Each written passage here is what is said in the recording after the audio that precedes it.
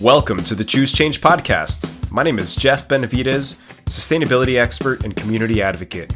Each episode, we feature change agents, industry experts, community leaders, and weekend warriors that are leaving a positive impact and a legacy. Thank you for joining us today. And now, let's work together to be the change we all want to see. Hey everyone, I want to thank you again for joining the Choose Change podcast, especially for those of you who have gone ahead and shared this conversation with someone else that you care about. It's incredible what sharing something so simple like conversation in words and interaction between two regular people can do to someone else's life. You're really going to enjoy today's episode with Frances Rivera with the Central Florida Fairgrounds. She works in operations and sponsorships for the organization, so you'll really get to learn the behind the scenes of that organization because the fair is actually more than just the fair. This is a year-round operation that goes on throughout the year. We talk about some of that, but we also talk about Fran and her specific path to get to where she is today. She has not been in nonprofit throughout her whole life, so the emergence into that field and how that passion for moving the community to a different level brought her to where she is today. Fran is all about the relationship building and moving towards that greater good. So our conversation really moves and takes that to the next level, talking about mentorship, using females and women in the workplace to be role models for the younger generations. We talk about her obsessions with Harry Potter and a whole bunch of other things going on with her and around the community. So without further ado, we're going to jump right into the interview, and I hope that you enjoy it. Welcome, Frances Rivera with the Central Florida Fair.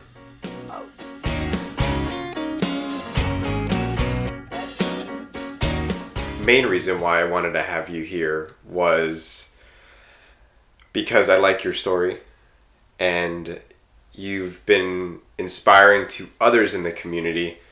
It's a little awkward just because I know you too well.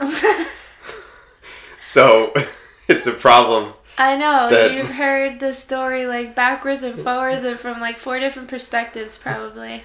I have, but I think it's still great because one of my favorite things about you is that you're always looking on a new project. Yeah. You're always trying to do something new. It's exhausting. It is exhausting. And a lot of it, it's funny, when you first got engaged with the Central Florida Fair, you know, all of us were like, oh man, she's working for the fairgrounds. I know. It's going to be... Even I was like, what are you doing, Fran? Like... Are you sure? You go from Marriott front desk to learning about hay. Exactly. Learning about hay and pine shavings. And serving the horticulture community. It was so 180. But that wasn't the first, because you used to work for Devereaux before. That was before Devereaux, Florida, that was before the Marriott, right? Devereaux kind of happened in between Marriott. Oh. Yeah, I started at Marriott when I first moved back to Florida. And it was actually my Josephine who got me the job there. At Devereaux? No, at Marriott? The airport Marriott. And I was 19, had never lived on my own, right? So I conquer, I get burned out. And when I was working at Starbucks, this woman from this crazy company I couldn't pronounce would walk over to the hotel every day. When we opened Starbucks at the hotel, she would order this crazy caramel macchiato with a specific temperature degree, and you couldn't add sugar, and it couldn't be, it had to be decaf or else she would flip out. And this woman, who I thought was like super scary and intimidating, looked at me one day and she's like, Frances, would you like to come work for Devereaux? And I was like, I don't know what that is. So she knew your name, but you didn't know her name. Yeah, no, I knew her name because I had to write it on the cup. Of course. But, you know, Your relationship really didn't expand more than... No, it wasn't more than just make my coffee, I gotta go. But she was always very nice. So when they kind of like recruited me, I was like, what do you guys do? What is a not-for-profit? I don't understand what you're asking me to do and why I should leave Starbucks. I work with coffee. They couldn't get better than that. So they lured me over, and after a while with Devereaux, it was funny. I could see the airport Marriott from my office window. That's funny. Yeah, so there would be certain days or weekends where I'd look over and I would see the WWE trailers, and then another weekend I'd see all the bikes parked in the parking lot, and I knew they were having their biker convention, and I started to miss it. So I went back. Yeah, but I always kept my relationships with Devereaux because I grew to love what they did there, and what I did was so different. They created a position for me just so I can come over. So give me an idea, it's like what, big picture, like what does Devereaux do? And Devereaux, what was your role? Devereaux is a nationwide not-for-profit that helps children and families. They have, I think, when I was working for them at the time, they had 12 centers in 12 different states, and Florida was one of the largest, or maybe the largest, that specialized in autistic children. And their campus for autism that served other mental health needs, but their focus was autism, it was down in Melbourne. So I would drive to Melbourne a lot, work heavily in Orlando, a lot in Pine Hills, actually. They have a really cool center in Pine Hills. So what I did was I worked under the umbrella of external affairs. So I did like the newsletters, tried to get them on Facebook. That didn't happen. I think it was still too new and still too uncertain for a mental health not-for-profit to have a Facebook. Hopefully now they have one. I think they do. And then what else did I do? Oh, I helped them plan their annual golf tournament, which is their biggest fundraiser. It was just a bunch of anything that had to do with the outside community coming in and learning about. That's what I would have a hand in. Were you able to get involved with like the people they served at all, or the families they served? Or was more on the back of the house? A little tricky because, so the one time I did go to the residential treatment center in Pine Hills, they were like, you can talk to the kids, but don't get too close because some of these kids have attachment issues. So it was very hard for me to get involved because I didn't know how to communicate with the kids. I didn't know enough about each of their backgrounds to engage further. Right. So there was a little bit of a boundary there. I can still go. I can still meet with kids, and I met a couple of parents when we did when we built a playground with Kaboom. So that was cool, but yeah, it was definitely more back of house. That's good though. At least the work that you did in the back of house would translate out to the community. Well, my boss at Devereaux kind of shaped the way that I looked at working, because she was actually very organized, very list oriented, very task oriented, and I had never worked like that before. So in a lot of times I would even butt heads with her, but only because I didn't understand what she wanted me to learn. Right. It was just get this job done. In my mind, it was let me just do this task that she wants me to do, and in her mind, she wanted to have learning moments. So I appreciated that after I left. That's, yeah. Yeah. I guess that happens a lot. I was like 20, turning 21. I was too young to appreciate what she was trying to instill in me, but I think about her a lot, especially as I'm making my list. I'm like, oh, Lindsay would be so proud. Yeah. Would you, with that organization, is that something that you would like to work on the front lines? I mean, or was that kind of the situation where it was too close for, emotionally, it was too close for you? In order to, by front lines, you mean working with the kids? Yeah.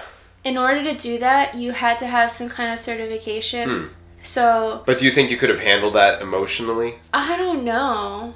So there was some kids, there were some families that actually didn't have any mental health issues, but in relating to the kids, they actually had family problems to where the kids were removed from the home.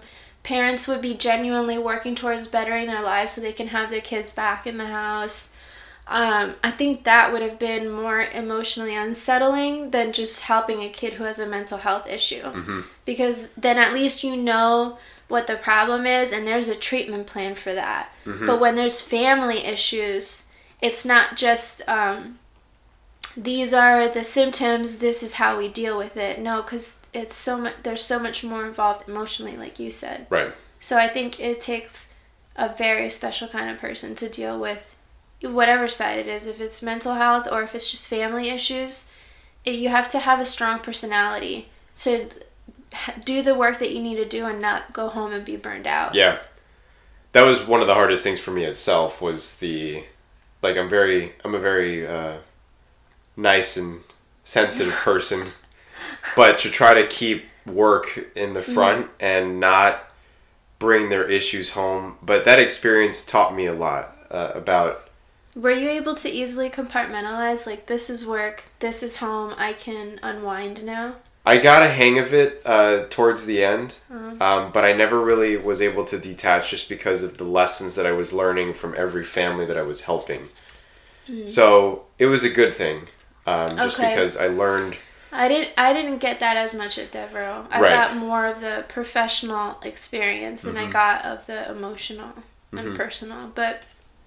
Yeah, it was something I'd never really had to work with before, so it was enlightening to be on the front line and help. That's true. I guess I didn't think about that. You'd always work with buildings and structures and set rules and procedures. You never really had to work with a family. I've always worked in a professional level with other building professionals and not at the residential I feel like level. A bad friend. I never even asked you how that impacted you. Well, it's been enlightening. I mean, like I said, it's been ever since I saw what the work that had to be done and all these people that we can help, I never wanted to turn my back on them again after leaving there. So... And most of those homes were in the Pine Hills community or Paramore. Pine Hills, Paramore, and Orange County. I mean, unincorporated areas of Orange County are very... they don't have a voice because they're unincorporated. So... and sad to think that those communities used to thrive in the 50s, 60s, 70s. They were... The Pine Hills was like the place to be. Yep. It was like a winter park. I think the saddest part was, or not, I shouldn't say saddest, but the most frustrating piece of it was that a lot of the people that I did help didn't live in those communities, but they were just regular people working their butts off that have struggled financially or in some way that led them to us. And, people with families just making poor decisions or having really bad things happen to them. Just a series of events that landed them in the places that we work. So, just walking into a nicer home, but seeing how bad their finances were or have been. So I'm sure for them, there's a phrase, excuse me, that I learned in the Bible called luz en las tinieblas, which means you're like a light in the dark. So for a lot of people, you were probably that light in the dark. In their series of unfortunate events, you were able to provide something positive. Yeah, absolutely. And something so basic like air conditioning. Yeah. Or a roof over their heads. Yeah. Like a lot of amenities that people who don't struggle as much take for granted. Yeah, we take it way too much for granted. And now seeing a lot of the people, even... I think the part that hurts me the most, and I think most people that work in the nonprofit sector can agree with, the people that you weren't able to help is what you regret or think about the most. Because what are they doing now? Or like what if I wasn't able to help, or if you're not able to help, where they're going. Yeah. So it's something that it's a balance as far as making an impact where you can make an impact and embracing those and trying not to get too sidetracked with the folks that you can't help. I mean, you can't help everybody. Can't help everyone. There's going to be someone else who's doing the same thing you're doing that's going to help the people you couldn't. So that's the mentality that I take. If it's not me, it's someone else. This world is full of inherently good people. Yeah, absolutely. So, backing up to Devereaux. So you went to Devereaux, you did your time there, you had a great experience, and then you went back to Marriott just because you missed the hospitality industry? Yeah, I did. I had a moment of jealousy when when I would look out that office window. What was it that brought you back? Actually, it was a sales role. Okay. That I went back to. But was there an emotional or psychological? Yeah, because I grew up at that hotel. How I saw it, the first 2 years that I moved back to Florida, that I was living on my own, the employees at that hotel really took care of me. There was a family that I barely knew. I didn't have a home yet.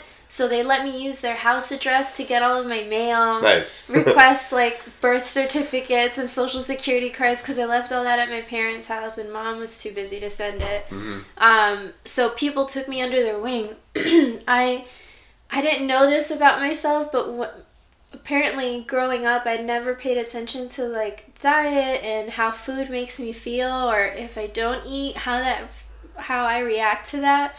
And I would get sick a lot working at the hotel because I would never notice that I wasn't eating because I was just working. Right.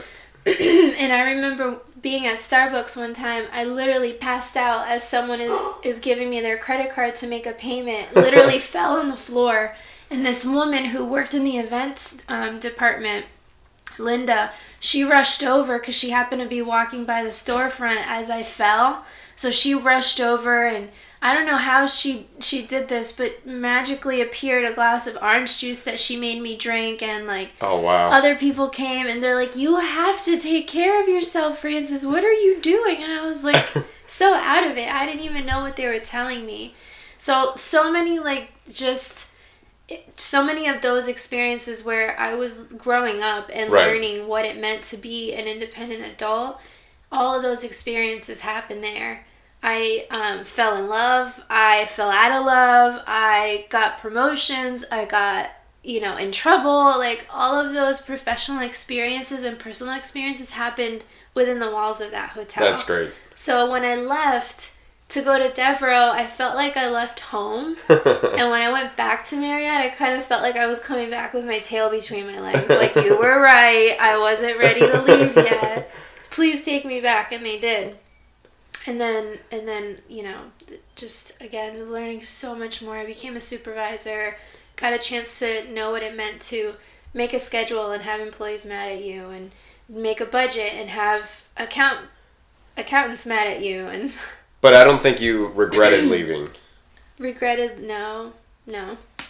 It's always good to... Every decision I've made, in retrospect, whether it was a good or bad decision, I've learned something from. So I try not to regret too many things just for that reason, because I'm an eternal optimist, right? So I want to try to find the good out of everything that I do rather than focus on the negative. Because I can easily focus on the negative and then I'll be the unhappiest person in the world. I think we would all be. Yeah. Yeah. So... That's so true. So, then you got the opportunity with the fair that came out, which was fun, and that was an interesting call that we received. I kind of sought that one out because as much as I love hospitality, I kind of wanted to do hospitality in a different way. Right. I had in mind that I wanted to go work for the Marriott Foundation in Bethesda, but I didn't qualify because I didn't have enough not-for-profit experience, and I thought, well, there are no hospitality companies that I know of at the time to go work for, to still be in hospitality but get the not-for-profit stuff under my belt. My throat is doing weird things right now. My coffee. So it was a conscious decision to go work for a not-for-profit so that I can get that experience under my belt just in case I end up in DC where I wanted to go. Right. And then since then just have learned a lot in terms of event planning, how a not-for-profit status just is a tax status. It doesn't change the business model. There's still revenue for sure you can make. That's something that I learned recently. So with everything that I've learned, I feel like Marriott is getting just a little further away from me again. And I'm okay with that for now. I think I will end up in hospitality eventually. You know what my 5 and 10 year goals are, so. I know. Yeah. We'll get to those. Yeah. We'll get to those. Yeah. So I do want to talk briefly about the Central Florida Fair. just because it's so much fun. It is so much fun, but we're going to do a mini-series. Okay. And do some focus on what they actually do in the community other than just the once-a-year fair that people always just think about. So what should I say right now at So the fair? just give me a brief description as to what the Central Florida Fair 501c3 is. Okay. And what it does, and I want to get into some of the stuff that you do there and some of the impacts that you've had. The fair is one of those businesses that exist that people forget is there, and people have a few misconceptions about it. It's in close to Pine Hills, so we get associated with Pine Hills because it's literally 2 lights away, but we're really not Pine Hills. And that's okay. I think Pine Hills is a great community to be associated with. It's got some challenges, but it's going to get better. The fair has been there for over 100 years. It's moved around Orlando, which some people don't know. It started out in downtown, and then it moved to Pine Hills, or to that area. And then the way that I look at the fairgrounds as a whole is kind of this homegrown.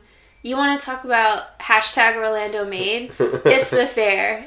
They celebrate. It started as a celebration of livestock agriculture, right? Because Florida was. How many years have they been? 104. 104 years, which is one of the oldest institutions here in Central Florida. It is the oldest not-for-profit fair. Nice. Yeah. So since 1910.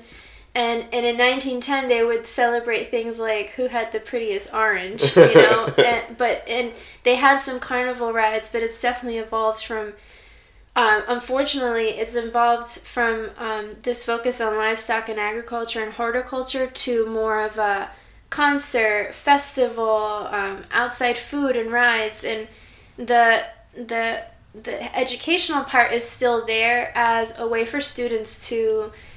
Engage in extracurricular activities that they're not necessarily getting in school. You hear a lot about budget cuts and certain programs being cut, like the arts and food arts and sciences, all of that stuff. They can find it at the fairgrounds if a kid really wanted to do it. Right.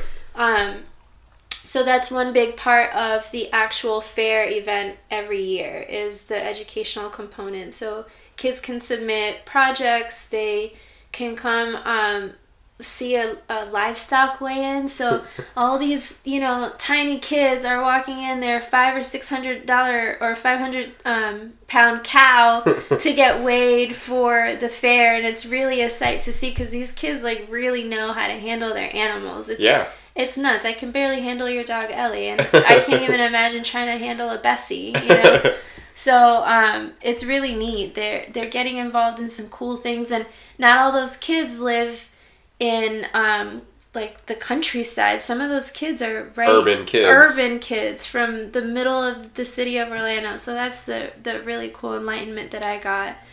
And then aside from the actual annual event, the fairgrounds is an event facility. So if you wanted to host a convention or if you wanted to plan an outdoor festival, we would rent that facility out.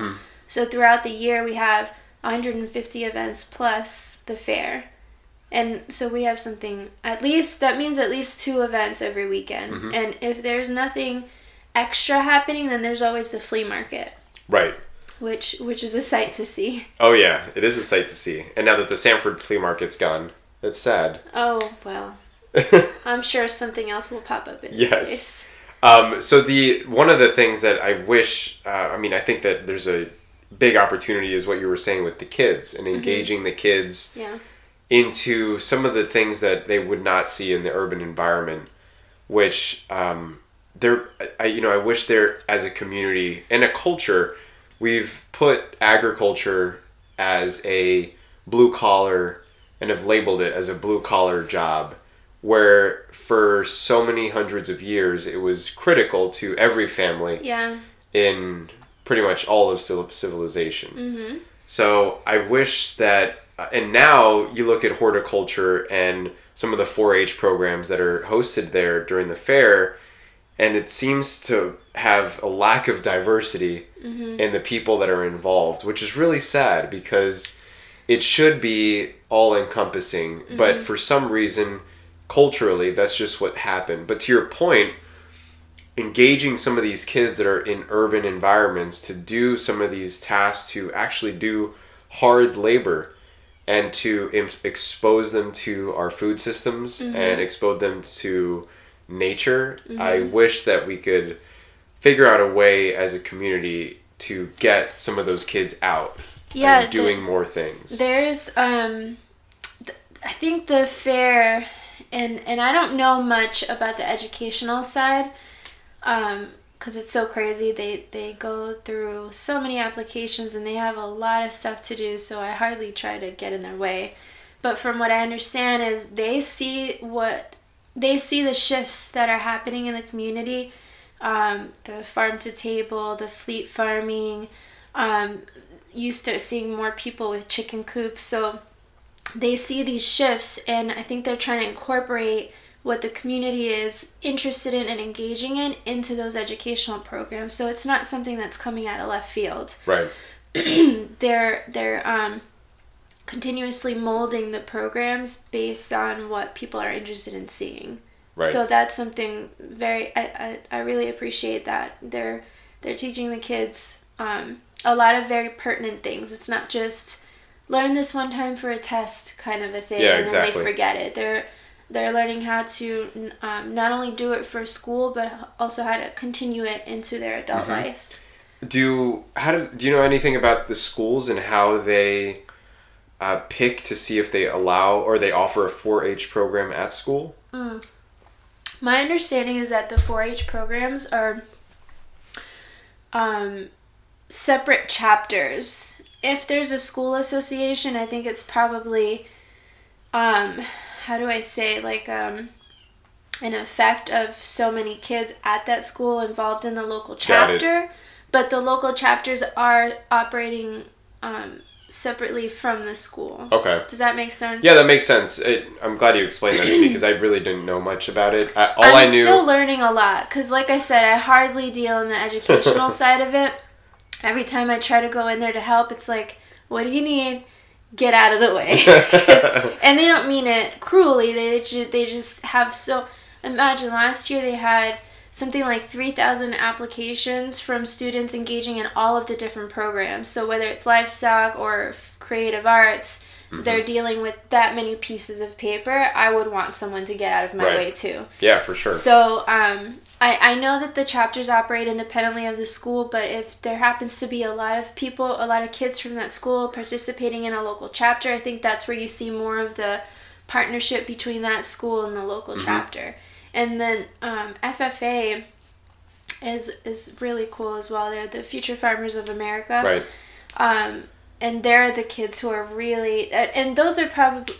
There is a lack of diversity in that the kids involved in FFA, I think, have more of a family history in it. Right. But, again, I feel like there's a shift happening. And there has to be. And you don't see very much of it yet, but it's there. It's definitely there. So I'm going to put myself out there as a little bit ignorant and egotistical, but I'm going to say it anyway. I met with this woman who's a small business owner in Orlando. She just moved down from Jacksonville. She grew up in Orlando, and she's an Indian woman, but Americanized, like no accent, nothing like that. She didn't grow up in India and come over. She grew up here. She's a Floridian, and she has Indian roots. And she told me that she used to show livestock at the fair. And I looked at her sideways. I'm like, are you sure? Because there's that lack of diversity, and I don't mean it to sound negative. I just mean it to sound pleasantly surprising. Yeah, it's realistic. That people are getting involved from all shapes and colors and walks, and it's really fun. Yeah, I think we have to, and I think the push for green schools and engaging kids in the food systems, gardens. There's such a huge opportunity. These are year-long projects. They're not just doing this from January until the end of the fair. They're doing it all year. They're cultivating a lot of these things throughout the year just to show it off. Yeah, for the fair. And they grow. And then what's cool is the kids can bring their their livestock, and they can sell their livestock. So they can sell their steer, and half the time the people who are buying it will donate the money back to the student to continue their project. Nice. And then they'll come back next year and do the same thing. And sometimes the buyers will actually take the livestock that they buy. So, nice. Yeah, I don't think they can sell it in, like they can't buy that steer and then sell meat to people in a store. I think they buy the steer and then they just bring it to their farm and have it for the family. So it's still cool that whatever money comes in, whether it's through the educational programs or the sponsorships that I get, is going to those educational programs, because the kids, they win first, second, and third place in a project. That money comes out of the fair's pocket. So that's something else that people don't know, is that we give those cash premiums out every year. Oh, nice. Yeah. And you hit on something good that was like, as you're seeking sponsorship for the fair, all of what we're talking about is what you're selling ultimately, rather than just a booth or a newsletter advertisement. I mean, you're selling the mission of the fair, which a lot of people don't see. And there's a whole STEM component too that we haven't talked much about, but STEM is a fairly new program. It's something that they have had different components of STEM, but never organized it collectively into under an umbrella of STEM. And actually this year I think they're calling it STEAM: science, technology, engineering, arts, and math. Yeah, it's really neat. I like that we're doing that and incorporating that in as part of it. Well, so much of art has math and science and chemistry in it, so it makes sense. Yeah, absolutely. And it's something that's been falling off of public school agenda because of budget cuts. So it's really unfortunate that that our kids can't experience that little keyboard class that we all used to go to. Even though most 90% of the kids never pursue music, but it still exposed you to that, which is valuable. Yeah, the kids, the year-long projects that they're engaging in, let's say, you take an art class, and during the course of that art class, the teacher hands out a flyer about submitting your artwork to the fair, so the kids will have the opportunity to pick what category they want to participate in. So art, you can do everything from cell phone photography, believe it or not, to pottery, to sketching, pencil sketches, watercolors, acrylic paintings, oil paintings, they break it down so ridiculously. Things that you wouldn't even think about is a subcategory at the fair.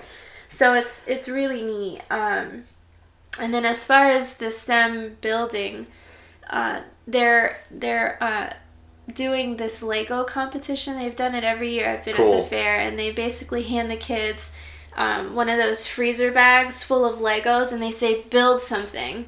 And sometimes they have the theme, sometimes they don't, sometimes it's individual, and sometimes it's group. But then they get the opportunity to win cash or prizes or whatever. I see a sponsorship on the horizon from Legoland. Oh man, I don't know. That would be cool. It would be fantastic, because then you get a big corporation involved, or even just to get some of the builders out there to donate their time. Yes, that would be cool. To do training sessions or something. Yeah, their new focus is on make and takes. So whatever you engage in at the fair, you can actually take with you, so you don't forget that you did something at the fair, other than get a stomachache from cotton candy and then go on rides. Right. Yeah. So they're seeing the shift. They're trying to mold to the shift and make it more enticing to get the kids away from the rides for a few minutes to go look at the extra things. So what's your favorite event of the year? Other than the fair? Other than the fair. Okay, all right. Kink Music Festival. Yeah. For sure. So some of the major outdoor rock shows, Earth Day Birthday, we have Funk Fest. That's always a lot of fun. This year we're doing Moonstone, which I'm really excited to see, but Kink Music It'll be Festival nice. is my baby. Is our baby, I should say, but I associate And so from much, what I gather, much towards it. I think like the way that I see it from seeing how you react to kink is I think you like it most because of the people. Yeah. Not really, what they're doing there, but all of it.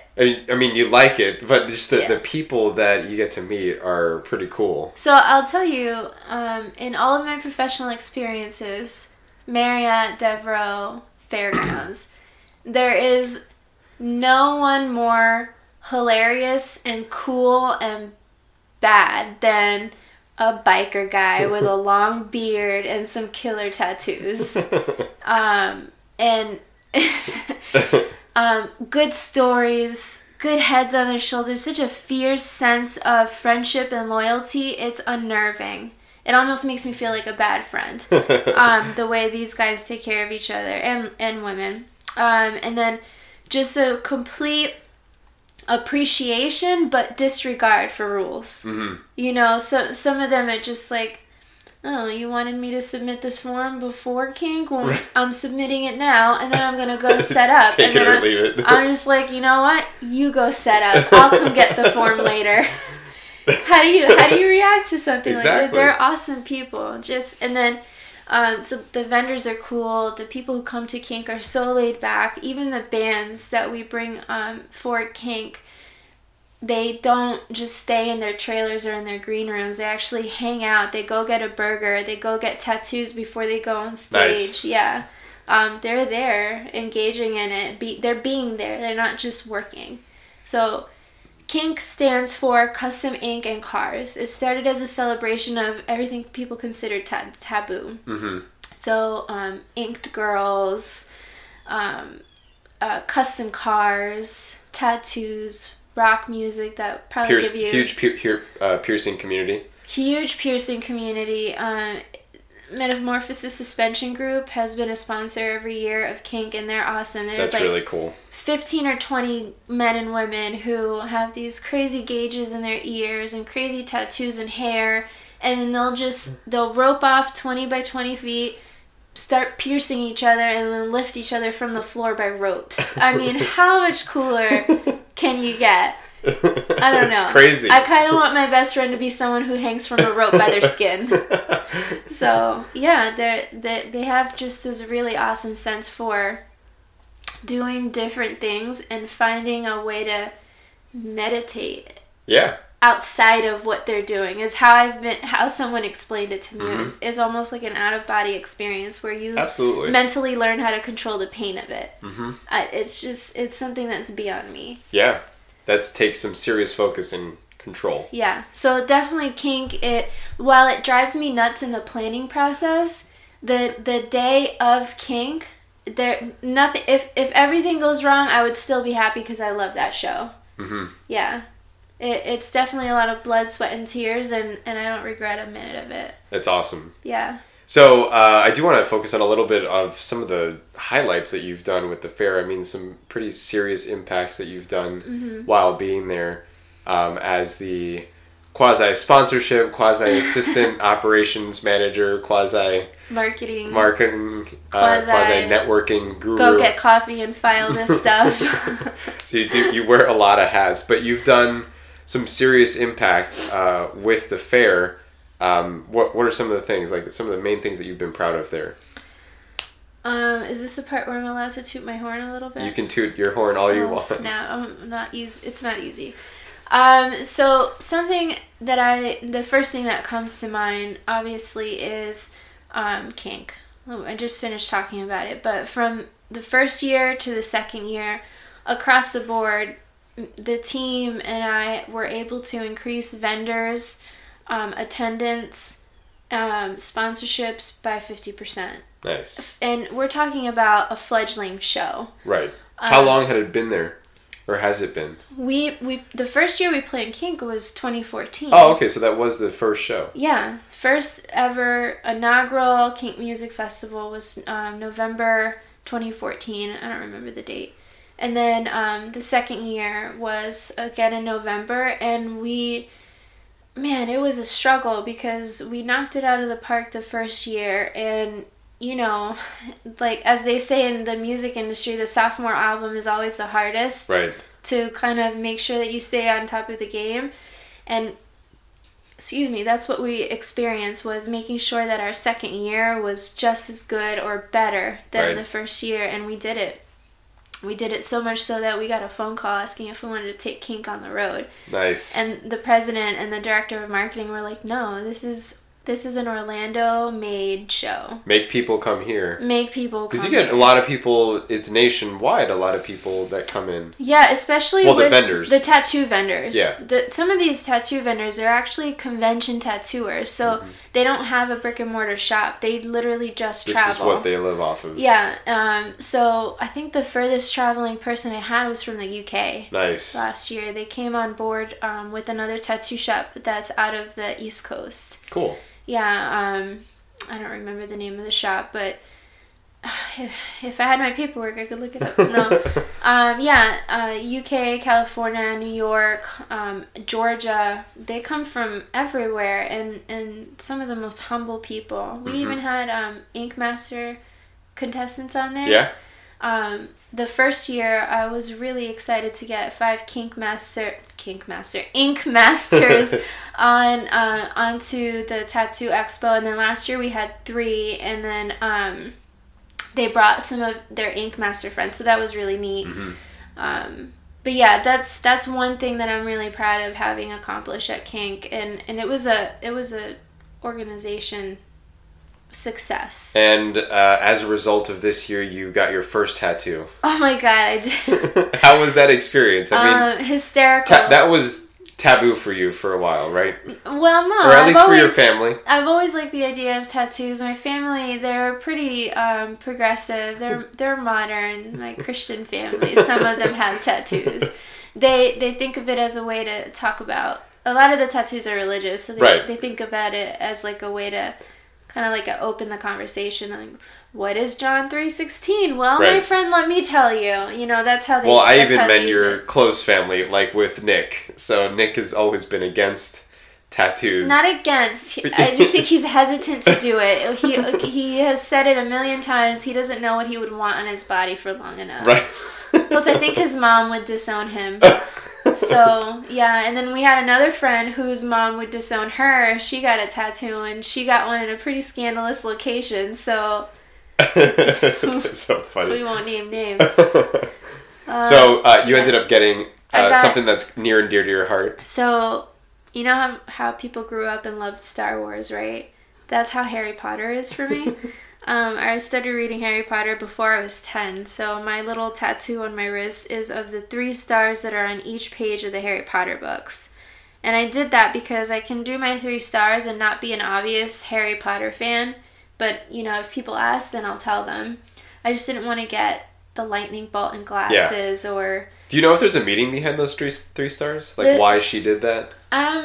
Wow, that's a good question. I have no clue. I'd be curious. I know that a big thing in the Harry Potter books is the idea of 3. Right. So the 3 most powerful wizards, the 3 best friends, the 3 Deathly Hallows, the strongest items in the books. So I don't know if the 3 stars have a meaning other than the. It might be just that, but yeah. that's pretty cool. Anyway. I'm gonna. I didn't know anything about that. I'm gonna have to Google it. But yeah, I got my first tattoo from a guy who has a long gray beard, wears cowboy boots and a cowboy hat, and works at a local tattoo shop. You just had the full immersive experience. And he was so nice about it. He's like, "Did you eat? Because if you didn't eat, you might feel a little queasy." And I'm like, "Just do it, Jack. Just do the damn tattoo." Yeah, and it hurt. The wrist hurts. It's a sensitive area, especially underneath there. It is, but it was awesome. I did it before the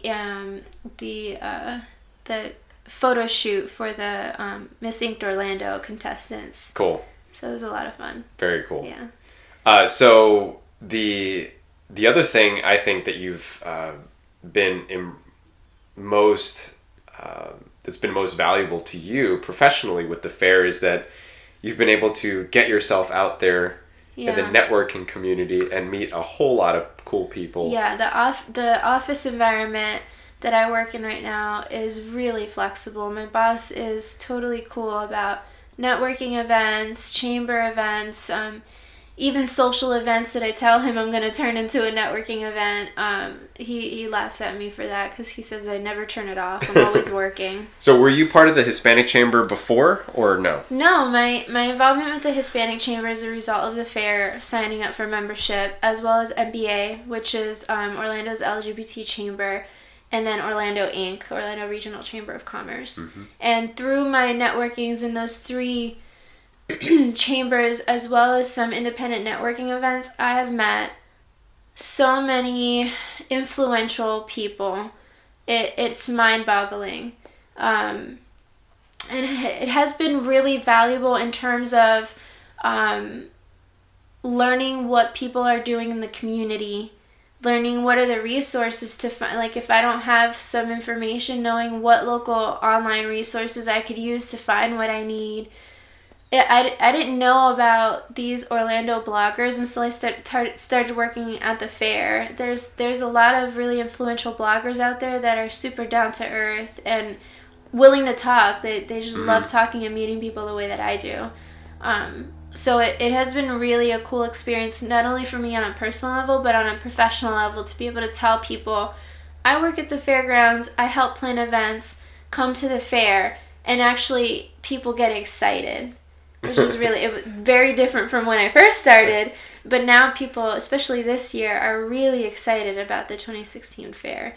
And people that have allowed me to become close to them and build that relationship and sort of center of trust between us, to where they know that I'm going to be honest and blunt about what's going on. I'm going to be super transparent, and then that helps them to get excited. Mm-hmm.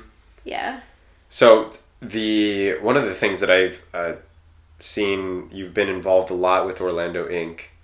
And getting that community. I mean, what are some of the benefits that you've seen to getting involved with some of these folks? With the chambers? Mm-hmm. It's interesting that a lot of the times when you go to any networking event, chamber or otherwise, people are there to sell you things. Mm-hmm. They want you to learn about their product, love their product, and buy their product. What the chambers focus on is relationship building more than selling. And that's where the benefit lies. Mm-hmm. Because I can't just walk into a room full of strangers and say, be a sponsor at the fair in Pine Hills for your product. People will just have automatically a negative association with everything that comes out of my mouth. Yeah, exactly. But when you can build relationships and let people learn about the organization that you work for, and let them learn to relate to you, find common ground with you, and ultimately like you, then they're more willing to listen to what you have to say and more willing to dive deeper in their understanding of what you do. Mm-hmm. And therein lies the benefit. It's the reason why I wanted to get involved with the chambers is to bring awareness to the fairgrounds so that people associate the fairgrounds as the locals' play area. Mm-hmm. You know, it's your local convention center, it's your local fairgrounds. It's all for the Orlando community. And that's more than anything, more than getting a sponsorship, more than actually going to the events. I just want you to know about it. Because eventually, we're going to have something you want to go to. Right. So, and then if you have questions, who are you going to call? You're going to call Fran at the fair and figure out, well, what's up with this guitar show? Coin show? What the heck is that? Like the new mysticis? Yeah. Hamcation. A lot of people didn't know what a ham radio was, and we have 2 weeks of people who come from all over the country for hamcation, and they literally sit in their trailers and talk to each other instead of face to face on their ham radios. It's fantastic. We have so many kinds of events, and eventually I'm going to hit a nerve, and when people hear something that piques their interest, they're going to want to know more. Mm-hmm. So that's the biggest benefit that I've seen, is just building awareness. Yeah, for sure. Did I ever tell you that Jose from the chamber did a Pachacasha talk? Oh, no. Yeah. Have I told you about Pachakasha? Yes. I think so. Yes, I haven't been able to make it because every time it comes... It was the night before your wedding.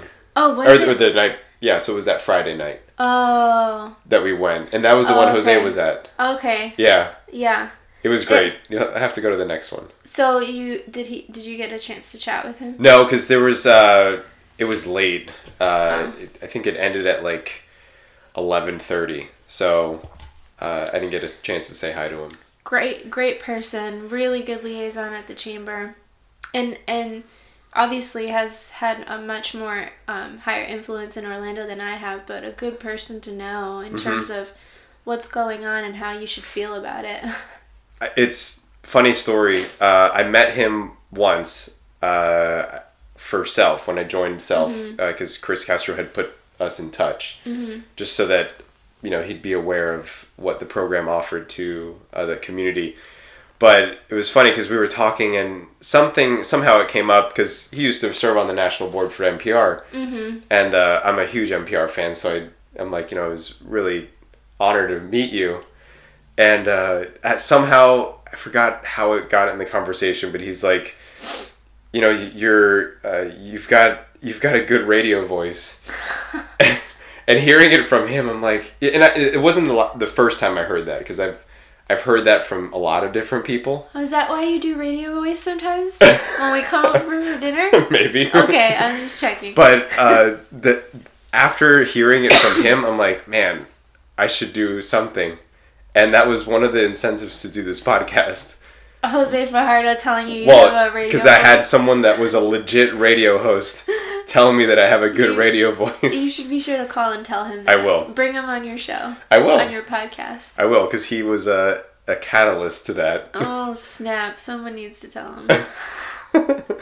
It was interesting. I listened to something the other day. I can't remember where we were, but it was just really interesting how the world works as far as motivating someone else to do something or changing someone's life in the smallest of ways.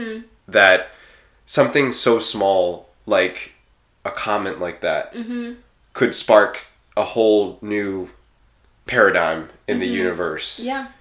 That you never, as a person, telling someone a compliment or giving them something that you didn't need, or donating, some food to them, you would never think that how important that is. Yeah. But it's so hard for us to ever track, because the speaker that was talking was saying that the people that are affected never go back and say thanks. To that one person that affected you in that way. And moral of the speaking engagement was we need to figure out a way to say thanks more and recognize people more so that we have more good things like that happen. I think that people who drop those comments or do those good things don't do it for the recognition. They don't, and they don't even realize that they're doing it. Right. And so I think that if you were to go back and say thank you to someone who essentially changed your perspective or your journey or your life in some way, that in and of itself is going to create a new paradigm, because then that person is going to be fulfilled, and who knows if you going back and saying thank you for doing this for me will spark something new in them. So you'll never be able to track it. Yeah, it's so true. There's a video that I saw on Facebook that it was a guy who did a good deed for someone, who did a good deed for someone else, who did a good deed for someone else, who the last person affected was walking by the house of the original do-gooder that was on fire and ended up saving that family. So kind of the whole idea of how your one good deed will come back to you. Right. So you're talking, and I thought of that video. It kind of sparked that memory. Yeah, that's interesting. Yeah. Interesting. So back to you. I want to see, I wanted to hear what your goals are for the community and what you're looking to do now that you're so powerful in your role. No, please. You're a mover and shaker. No, what I have learned more than anything is how important it is to be kind, to genuinely learn about people and find common ground. I love Orlando so much. I have done a lot in this city, everything from hospitality to mental health not-for-profit to the event side of not-for-profit, and then still coupling that with hospitality. In my little circle of experience, I've met enough people to where I feel like I have a good pulse in the community, and there are still some folks out there that I would like to be introduced to. Everyone who's getting involved with the homelessness efforts, everyone who's getting involved with military veterans, because that's something that's near and dear to me. What I haven't seen and I want to see more of is a focus on getting young girls ready for professional work. Mm-hmm. That's something I didn't have growing up, and I think is really important, because I think Marriott would have been less of a trauma if I had some professional insight. Right. And there's got to be resources out there that I didn't know about, but I want to see it highlighted. I want to see a focus on getting youth who were never adopted transitioned out of the state system and into normal life, mm-hmm. or some semblance of a normal life, and an easy transition. I learned recently that in the first 5 years of a kid aging out of the foster care system, they become homeless. And what better way to impact homelessness than to stop it from the beginning. Right. And to stop it in young people who can move this country forward, I think is a really important initiative that someone needs, and someone's out there doing it. I can't be the first person to have thought of it, but I want to see it highlighted, mm-hmm. and I want to get involved. And one of the things that I want to start to get there is a bed and breakfast. It sounds super small, but my idea being that if I can in some way have an inventory of rooms to provide people that are coming to my city that I love so much, telling them about this city, then, putting some of that revenue aside to be able to offer a kid aging out of foster care a room for a month to get situated and get him mm-hmm. Get that person the right job and resources and financial knowledge to be able to get back out on their own and be successful. Mm-hmm. So that's the 20-year goal, and maybe hopefully by the time I can afford to do it, I won't need to do it anymore. That would be fantastic. But I have, because of Devro and between knowing how the foster care system works and now having so much knowledge about this city, there's got to be a way to combine the things that need a boost in the community with the things that are thriving. And how do you bring that together in order to move the community forward? Yeah, absolutely. Before, Disney is a great influence on Orlando. Some people won't agree, but I'm a big Disney fan. But that was the only identity that we had. Right. Now, with sports being such a big thing in the city and initiatives, important initiatives that are getting highlighted, there is this I keep saying it, I feel like the theme of the day is a shift in thought. There is. In terms of an identity for the city of Orlando. It really is. And I keep saying everyone, at least everyone in my communities that I work in, 2016 is going to be the year. Because it's a good year. For a lot of different reasons, like you just mentioned, like Visit Orlando, who's the primary marketing source, external marketing for this community, has real dollars in highlighting the other Orlando, which we've always talked about. We all call it the other, and the fairgrounds is part of the other Orlando. Right. So there's even a subcategory below that. There's too many good things going on to not affect the other things that need help. Right. Is my point. So the people at the top are really starting to reach down and pull people up with them. Right. And I want to see more. I'm thirsty for more. There's some things that have gotten really good momentum. What's next? Right. Is what I want to know. And hopefully my little bed and breakfast with my big dreams of housing foster care kids who are aging out will eventually be the boost that's Right. keeping it all together. So. Well, you mentioned one thing that I wanted to talk about because I think it's hugely important is the young women. Yeah. And I was just at a conference in D.C., the Greenbuild Conference in November. Mm-hmm. And this conference has grown in diversity throughout the years, but at the beginning it was very male heavy because it was architects, designers, engineers, construction professionals. You see that. So it's the building trades industry, and it's very male dominant. And in now that sustainability management as a program and as a philosophy, a lot of companies are adopting those.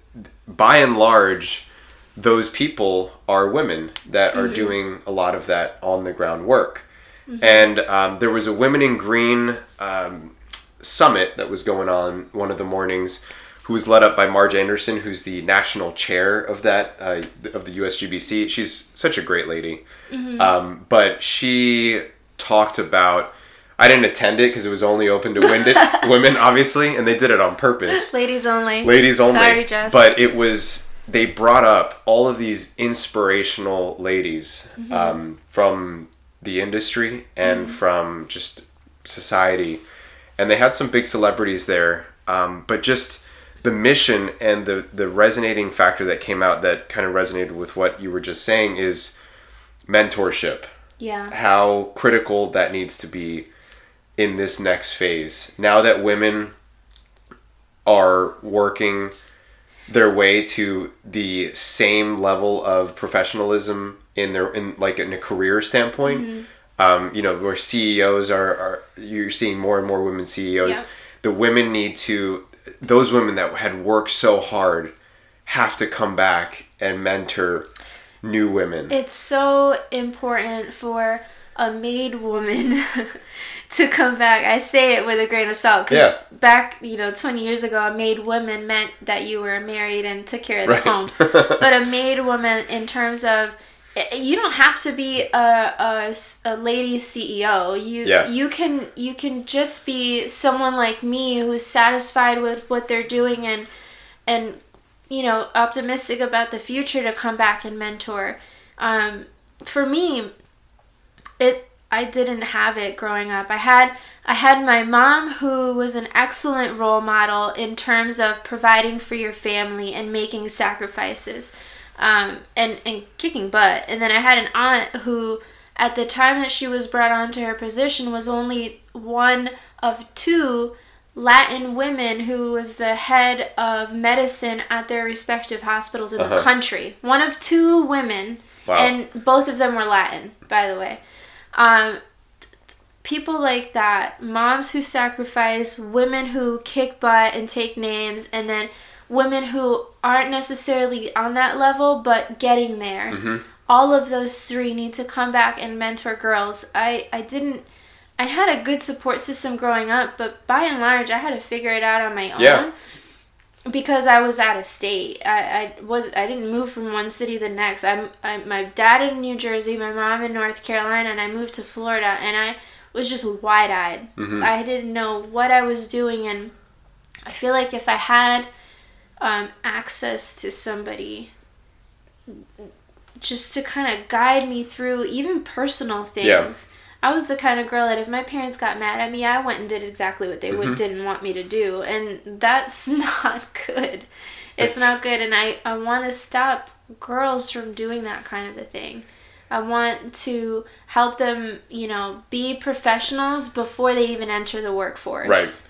It was an interesting stat that they had done in the highlights, that they had done some research, and that it was X% more common for men to have role models amongst men rather than women having role models amongst men. And one of the reasons, and I wanted to get your opinion on, was that women are too competitive with each other. And one of the things was, we have to break down our differences and stop competing with one another, women, and we have to unite and help each other. I think that there is this idea that we are catty towards each other, and I hate that. absolutely hate it. I think that you're correct in that there is a sense of there's a competitive nature between women, but the women who are competitive against women in a demeaning way are immature, and those are the women that you don't want to learn from. True. But we have a lot of those. Oh, but then you gotta be savvy enough to filter through it. And because those are the ones that are outspoken. Well, and that's an unfortunate truth. I'll tell you what, if I'm sitting in a room full of women, I am not gonna slouch, right. And I'm gonna cross my ankles, not my legs, right. Like you're supposed to, and I will not have my elbows on the table, just so no one can say anything about my posture and etiquette. But I still don't think that we should be competitive in the sense of, mean mugging or giving like a super nasty eye to one another or talking about each other's clothes or our hair. I think it's so immature, unnecessary, and irrelevant. We have to uplift each other, and girls will take in what they see, guys alike, but young girls are so easily influenced. And I want to, so I like I said before, I'm sure someone is doing it. I just want to see it highlighted. Yeah, I mean, and it was funny because Michelle and I were talking about, what her next chapter looks like, and mentorship came up, and, we mentioned the Boys and Girls Club, and that's been around for years, and the Boys and Girls Club is supposed to do that, or Big Brothers Big Sisters is supposed to do that, but I don't know how effective it is working. Yeah. I know from Big Brothers Big Sisters that was a high schooler going to an elementary schooler, or a high schooler going to a middle schooler. But after you're done in high school and filled out your volunteer hours, you're done with Big Brothers and Big Sisters. How do we get that going more for the professional community, which would be nice? One of my best friends, Josephine, she said it. She wanted to talk to. I went to Colonial High School. I graduated in 2005. We were talking about it, God, maybe like 2 years ago or a year ago, how she wanted to get a panel together from some of the 05 alumni and go talk to the kids who are there now. Yeah. And I was like, what? Who are we to talk to these up-and-coming kids, please? And she goes, she lists where she works. I won't give her away. What I do. Another friend of ours who became a doctor. A friend of ours who became a pharmacist. A friend of ours who became a civil engineer. 2 friends of ours that are lawyers. We're a damn good panel. Yeah, you're a damn good panel. And I think the mission, or the message should be the journey. Yeah. Not the destination. Right. But the journey, because if you were in high school... How to get the right foot out. Right. Like, did you ever envision you'd be where you are today in high school? Oh, no. So it's like, I mean, all these high schoolers are out there just so nervous what they're going to do that a lot of times they don't do anything. Well, for the longest time, I wanted to be a doctor until I found out I was bad at chemistry and biology. And then I was wide-eyed the rest of my high school career, like, what do I do if it's not medicine? I don't know what to do with my life, and I never really had someone help me figure it out. There's a gentleman out there, and I sent him an email. He offers counseling services for kids. Okay. Or teenagers, I should say. It's a kind of like those personality tests that help you figure out what industry you would be good to work for. Right.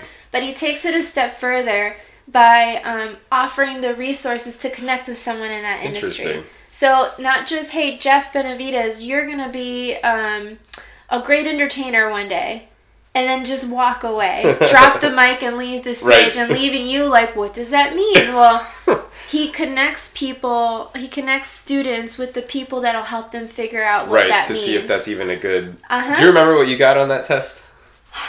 I do. I don't remember. I remember the other one, not necessarily what job I would be good at, but what my personality type is. And I'm actually an introvert. Interesting. Yeah. Big time introvert. I get my energy from other people. So if I'm in an environment where I'm left alone for 10 hours, I will clean, I will read, I will drink, and I will be super happy. I won't in any moment feel lonely. But put me in a room full of people who are happy and talking and right. all of that, and I'm going to be the same way. Unless it's a room full of women, and then I'm worried about my posture. Right. So, well, I got on that test. I got that I was going to be in agriculture.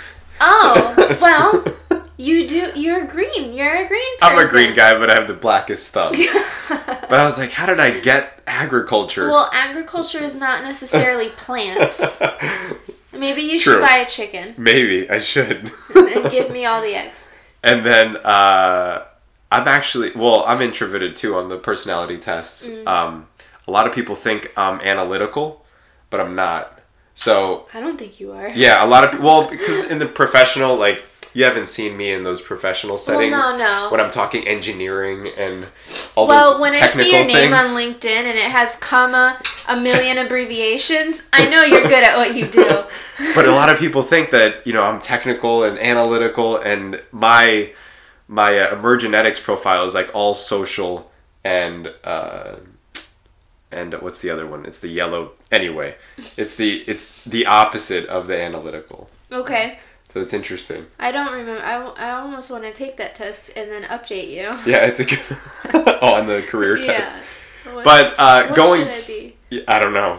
Going back to that, I think you should do that. You should start something like that. What? Which one? Going back to the high schools and doing something. I think it would be fantastic. And it'd be awesome. And then by extension, helping those kids who don't necessarily have a home life, a home support system, and then the umbrella being supporting that that program by bringing people from out of state in, I think is the most important thing. Mm-hmm. There's so much, and then people want the homegrown stuff, right? Yeah. So people are looking for it with Airbnb, Couchsurfer.org, or whatever it's called. People want to start coming away from the big chain hotels, and I'm not knocking them. I'm a Marriott girl. My husband is a Hilton guy. I love the platinum level.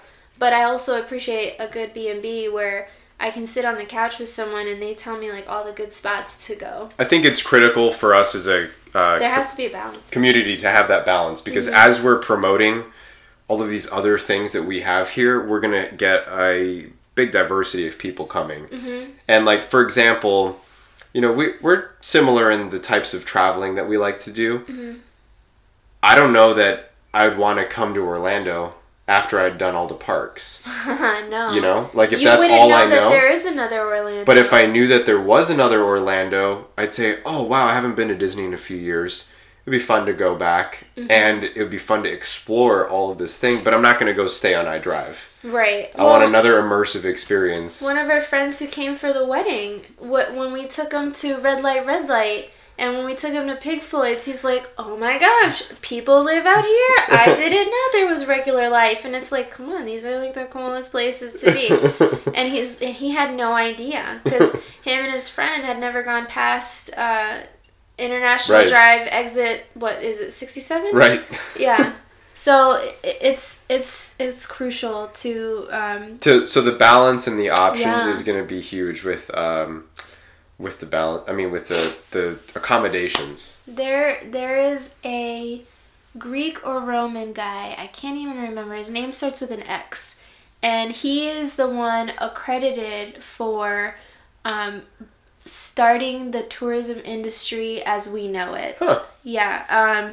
God, I wish I remembered this information. Is he still alive? No. We're talking like Roman Empire times. I thought you were talking about here. No. Greek, back in the day, before back in the day even existed, this man saw his city was crumbling. The economic and financial systems in his city were going down. So what he started doing was going to the outlying villages and saying, come to my town and stay with me. I'll show you all these beautiful things. And he did. He was kind of like the father of tourism in the sense of welcoming foreigners, bringing strangers as friends, as brothers, and then letting them go back home. Cool. So that he can give us a boost to his economy and then bring his city back up to what it was once before. And I forget his name. It's like Xeno, Zeno something. Cool. And really, it's so... My point being is that we have to make sure that the other Orlando experiences that as well. Not just the parks area and anything on that side of town, but bringing it a little bit further this way, more and more, and just being like that down-to-earth, humble side of Orlando that people often miss and don't even know exists. Yeah, so true. All right, so going back to you, I wanted to reel that back in. What are some of the things that got you to where you are today? Or like, why are you where you are? Yeah, I can't sit still for too long. I'm always looking for what's coming next, what's coming down the road. And I think I'm just a product of the millennial environment. I don't really consider myself a millennial. But we are. And it's that whole idea that I want to stay on my toes. I want to stay engaged. I want to learn new things. And the only way that I can better myself and be a good business owner one day is by having experienced different kinds of environments, different kinds of jobs and community initiatives. So I left Marriott. I went to Devereaux. Loved Devereaux, but went back to Marriott, and then came to the fairgrounds, and now looking on to what is coming in 2016, whether it's staying at the fairgrounds and working with the awesome amphitheater, or maybe moving on to the next chapter of my life. I don't know, but I'm excited for what's coming. That's the exciting part. Yeah. What are some of the what are some of the tips that you could give to someone that is trying to either start their career or change their career in, like what you just said, as far as being flexible and looking for other opportunities? What kind of insight would you have? I would say that going back to what we said earlier, having a mentor outside of the industry that you're in is really, really important for good perspective. I don't have a formal mentor, but I have folks that I've worked with in the past and that I work with now that I trust enough to ask those kinds of questions. Always seeking feedback is super important, because you learn what you're doing right and what you can improve on. Mm-hmm. And there's no valuable training that you can get out of looking for the feedback. And something that I have to work on, I'm still not perfect with, is developing that thick skin. Because you are going to have people criticize you, and it's not always going to be nice. Mm-hmm. And if you're seeking a contract or sponsorship or ticket sales or anything like that, and someone tells you no, to not take that so to heart and let it discourage you from moving optimistically on to the next project. Mm-hmm. And I'm, like I said before, I'm an eternal optimist, so I look at the world through rose-colored glasses because I choose to, not because that's the only thing that I know. Mm-hmm. So just, you reap what you sow, you get back what you put out. That whole idea of, be optimistic and good things are going to happen because you're open to it. And that's the other thing, is just stay open. Stay open, look for feedback, have a mentor, and just be optimistic. Yeah.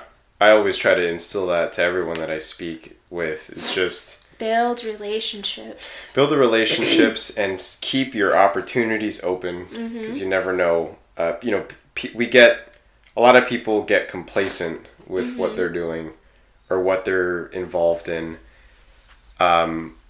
which even complacency is an interesting topic, because some people strive for that complacency or consistency if they have too much, in flux. But I wanted that when I worked for Marriott, and I waited every Thursday for my schedule to be posted. I wanted some consistency. Right. So it's got to be a balance between Yeah. having, that in your life. Yeah. And keeping yourself, like you have to be able to break out your shell ever so often and just do like a check and say, okay, me looking onto my life, is this what is what I want to be doing right now? Yeah, if you're not doing something different every day, if you're not challenging yourself at least once a day with something new, if you're not uncomfortable, then you need to make a move. Mm-hmm.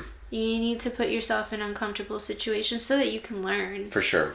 And grow. So I think we talked a little bit about what's next for you, but from your personal goals, you hit a lot of goals in the last 2 years. Getting married. Yeah. Doing a half marathon. Yeah. You've been traveling a lot. Yeah, So it's good. I mean, what's on the horizon for personal goals? Personally, I want to buy a house. It'd be nice. It'd be awesome. I want to grow cilantro this year. I really do. I spent I want to experience growing something. I want better to do that with than something you're actually going to use rather than like an orchid. So I want to grow herbs.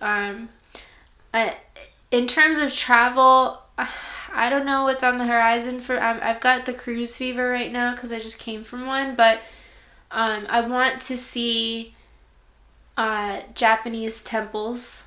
Mm-hmm. I want to go to the Great Wall of China. I want to go to Cuba. So those require a plane flight. God, you can't take a boat to Japan. I feel like there is a cruise to Japan. I might have to call out of work. Might take 4 days, 6 days to get there. No, I think 6 days just to the middle of the Atlantic. Right, that's true. Yeah. No. So everyone who knows me intimately knows that I hate planes. I am convinced I will die in a plane crash, even though I never do. I'm Clearly. Still here. It's something that I have to overcome because I want to see these places. So I'll get on a plane. It better not be on a plane to Newark, New Jersey. I will be pissed. Right. But if it's gotta be well worth it. I know. If it's a plane to Japan, if it's a flight to Hong Kong, I'll do it. Well, let's figure that out. That'd be fun. Michelle has no desire to go to Asia. Well, and it really bothers me. What we can do is an extended trip where we fly to Tokyo, stay there for a few days, and then get on a plane to Manila. Yeah, I mean, I would love to go. Or both. I've always wanted to go. Or both. I have asked her, and she just has no interest in going to Asia. She's like, I don't want to. The culture, the food. She'll go if we peer pressure. Oh yeah, I mean, she'll bend like a daisy in the wind. For sure. Yeah.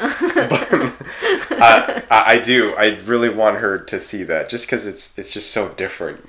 Yeah, that's true. And if I have to add a third place to it, I take back Cuba. I'll wait a little bit till they get a Marriott. I'll say Ireland. I want to go to one of the castles there. I want to see a ferry. A ferry. I gotta see if they exist or not. That's so funny. Yeah. No. I gotta overcome that fear of flying. That's definitely personal goal number one. Mm-hmm. And grow cilantro. One of the things I wanted to ask you too was, I think it's inspiring, and it's been really interesting to see how Nick, your husband, became vegetarian out of nowhere. I mean, we've been best friends for 9 years and never alluded to anything like that. And I know his parents have been going off the deep end on the food they consume.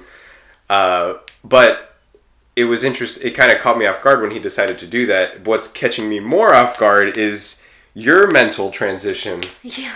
Because, and I have to ask you about that, just because you were not supportive of it at first, but now, 3 months in? No, he's been doing it for almost half a year now. That's true. Oh, yeah. But, I mean, like, once you started being acceptable, I don't even count the first 3 months for you because you were just, like, turning your head the other way. Yes, I was. And frying pork chops. Right. It happened for me by accident because I would make dinner and it would be vegetarian, and then I would have leftovers for lunch and it would be vegetarian, and then I would go home that night and make dinner, and then it was just this cycle of all of a sudden I'd go 6 or 7 days without eating meat and not even realize it. So I think when it became hard for me was when I made the conscious decision. Right. And I kind of made the conscious decision about a month before the wedding, right? Because I wanted to fit into my dress, and I realized I had lost a few pounds not eating meat, so I was really excited about that.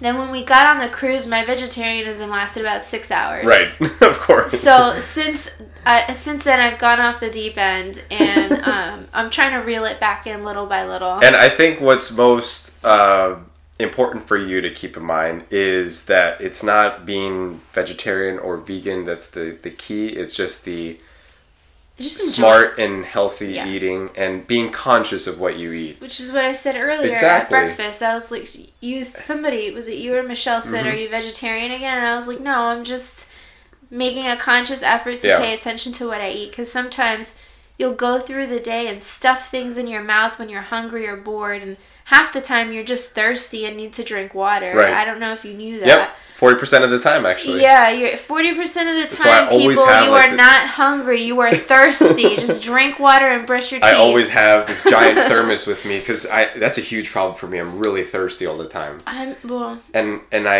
immediately, before, I always used to just grab like some pretzels or something just to, it's just the salt which makes it worse. And chewing gum doesn't help. No. So yeah, I am gonna use a buzzword and call myself a flexitarian. Yeah, flexitarian's great, and I think one of the main things that I tell a lot of people that ask me about how I eat what I eat is the point is not to stop eating or drastically change your diet. It's just 3 simple rules: eat food, mostly plants, and not too much. So it's kind of hitting on the main things that are the issues in our food systems as far as access to real healthy food and whole foods. Yeah. The meat-centric diets that we have. Super meat heavy, especially being Hispanic. And then the overconsumption of the food and portion control. Portion control, I think, is the biggest thing that people forget. That's the biggest thing for me still. I know. Control. I've witnessed. Well, Nick and I both. Oh, God. We're like Nick cows. He had 2 plates of pasta yesterday. Pasta. Oh, jeez. It had veggies in it, but still. That makes me sick. I know. So I think what I was going to say is that everything in moderation, even moderation. Right. So it's... so 3 things have helped me. My now husband, learning about horticulture at the fair, actually, and believe it or not, I've learned a lot about food working at the fairgrounds. Everything from the good, the bad, and the ugly. Yeah. So, and then my braces. Oh yeah, that's true. My braces make it really hard to eat a lot of those foods that I consider my kryptonite. You've heard me say before, ribs, forget it. You lose me for 50 minutes. I put a bib on and I'm gonna go to town on some good ribs. And like anything that is too crunchy or too hard to break through, I can't eat it. So I just don't. When I get my braces tightened, I can't even eat a leaf of spinach. So it all of those things kind of compound on one another. Plus everyone else is doing it, so you kind of like just go with the flow sometimes. When you go out to dinner and everyone wants to go to a vegan restaurant except you, what are you going to say with the braces who can't even eat the meat you want to eat? You just go with the flow and have broth. So it's all so don't credit me with too much when it comes to my vegetarianism, because a lot of it is just external factors. What you're doing is inspiring just because you have been open to trying something or just Actually, I shouldn't even give you that much credit. I would say that you've came upon it by accident. Yeah. And by default. Almost by default, but ended up liking it. Right, or not noticing a difference. And I think that's the biggest thing, is not noticing a difference. Yeah, and I think if everyone can just happen upon a healthier eating habit, then it wouldn't even be a topic of discussion. For me, what's weird is that I didn't become a foodie until after I stopped eating meat. Well, that makes sense because you're paying attention to where the food is coming from, how it's grown, and how it's getting to be in front of you. Right, and it's not like I don't appreciate the culinary wonders of cooking with meat and, of smoking different, some meat. I appreciate that for sure because it's amazing. Yes. And it's like the ingredients are amazing, the combinations, and sometimes I wish that I could... Like a freshly salted whole pig right. over a very unsanitary grill. Oh my God. Take me there. But I appreciate that. And I don't think a lot of I think there's this new... like you said, this new movement of people that were consciously making better decisions and not really focused on the social, environmental piece of it, or the stigma that vegetarians and vegans have, which is good and it's totally necessary. And some people. I mean, you're going to get some people that hate you for eating meat, being flexitarian. It's like, how do you do that? Like, you're either this or not. It doesn't have to be a black and white. It can be gray. I like gray. It's gray. Anyway, last thing for you. What is your definition of change? Being uncomfortable and being okay with it. Because if you're... So Change can be what you want it to be. It's all about perspective. If someone is not easy with change could be something as simple as trying to change your opinion of change or your anxiety associated with it. And it has to be it has to be something that you have no choice but to be okay with it, because change will happen. So do your best to embrace it with grace. Mm-hmm. I think change is all about being graceful under fire and accepting and coming to terms with and then just moving on. Because everything's gonna change for one person at one point. Mm-hmm. So yeah. I have a strong belief that grace if we all... Grace under fire, is that change? I don't know. Yeah. Yeah, it is. Mm-hmm. I have a strong belief that if we could all learn to embrace change a little bit better, we could really see some huge changes culturally. Change would be easier if it happened by accident. There you go. That's a good one. Do you know what I mean? Like the vegetarianism I happened to... Yeah, that's a great example. Yeah, so what happened for me by accident was the fair, and it has been the best experience I've had professionally. What happened for me by accident was Nick. I wasn't looking for that. What happened for me by accident, it's just, I can continue the list of things that just happened upon my life, and when you don't notice the change, and yet you're attributing positive feelings towards it, that's when I think it becomes just a wonderful, life-changing experience. And if you see the change coming and you're nervous about the change, make sure that you hold tight to your support system, whatever it may be, so mm-hmm. that you have the ability to get through it. Right. And if change happens and you don't see it coming, that's probably going to be the best learning experience you'll ever have in your life. Absolutely. Yeah. I think that's a nice place to end it. Okay. Well, I mean, I really want to congratulate you on your new marriage. Thank you. Publicly. Thank you. And also, thank you so much for agreeing to do this. I'm so glad we were able to do it early on, and I wish we would have done it sooner, but you were off getting married. Well, and busy. A little busy. You were supposed to be my guinea pig. Oh, man. Well, thank you again for everything that you do on a daily basis, and thanks again for coming. Thank you. And I'm excited. I am too. Anything else? Closing thoughts? Just put those rose-colored sunglasses on, people. It's good. It's good for you. Rose-colored sunglasses. Yeah, on purpose. I like that.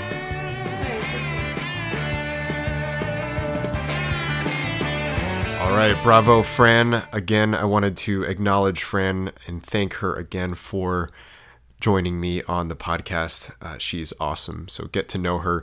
You can follow her on Facebook, on Instagram. Her Instagram tag is _Fran Rivera, and she is always posting some fun and interesting adventures that she has. Again, also check out the centralfloridafair.com, and you'll be surprised at some of the events that they have coming up. Some of them might interest you. And you can also take a look at their foundation and all of their foundation type work that they do in the community and the impact that they have. Speaking of impact, please check out our website, choosechangepodcast.com, where you can find all of the awesome interviews that we've done so far, and we will keep these interviews coming as long as you keep sharing and making a difference. And one last thing, if you enjoyed today's music in the show, check out jacobjeffries.com. I wanted to acknowledge him and Boom Boom 88 Music and thank them for letting us use Jacob's music.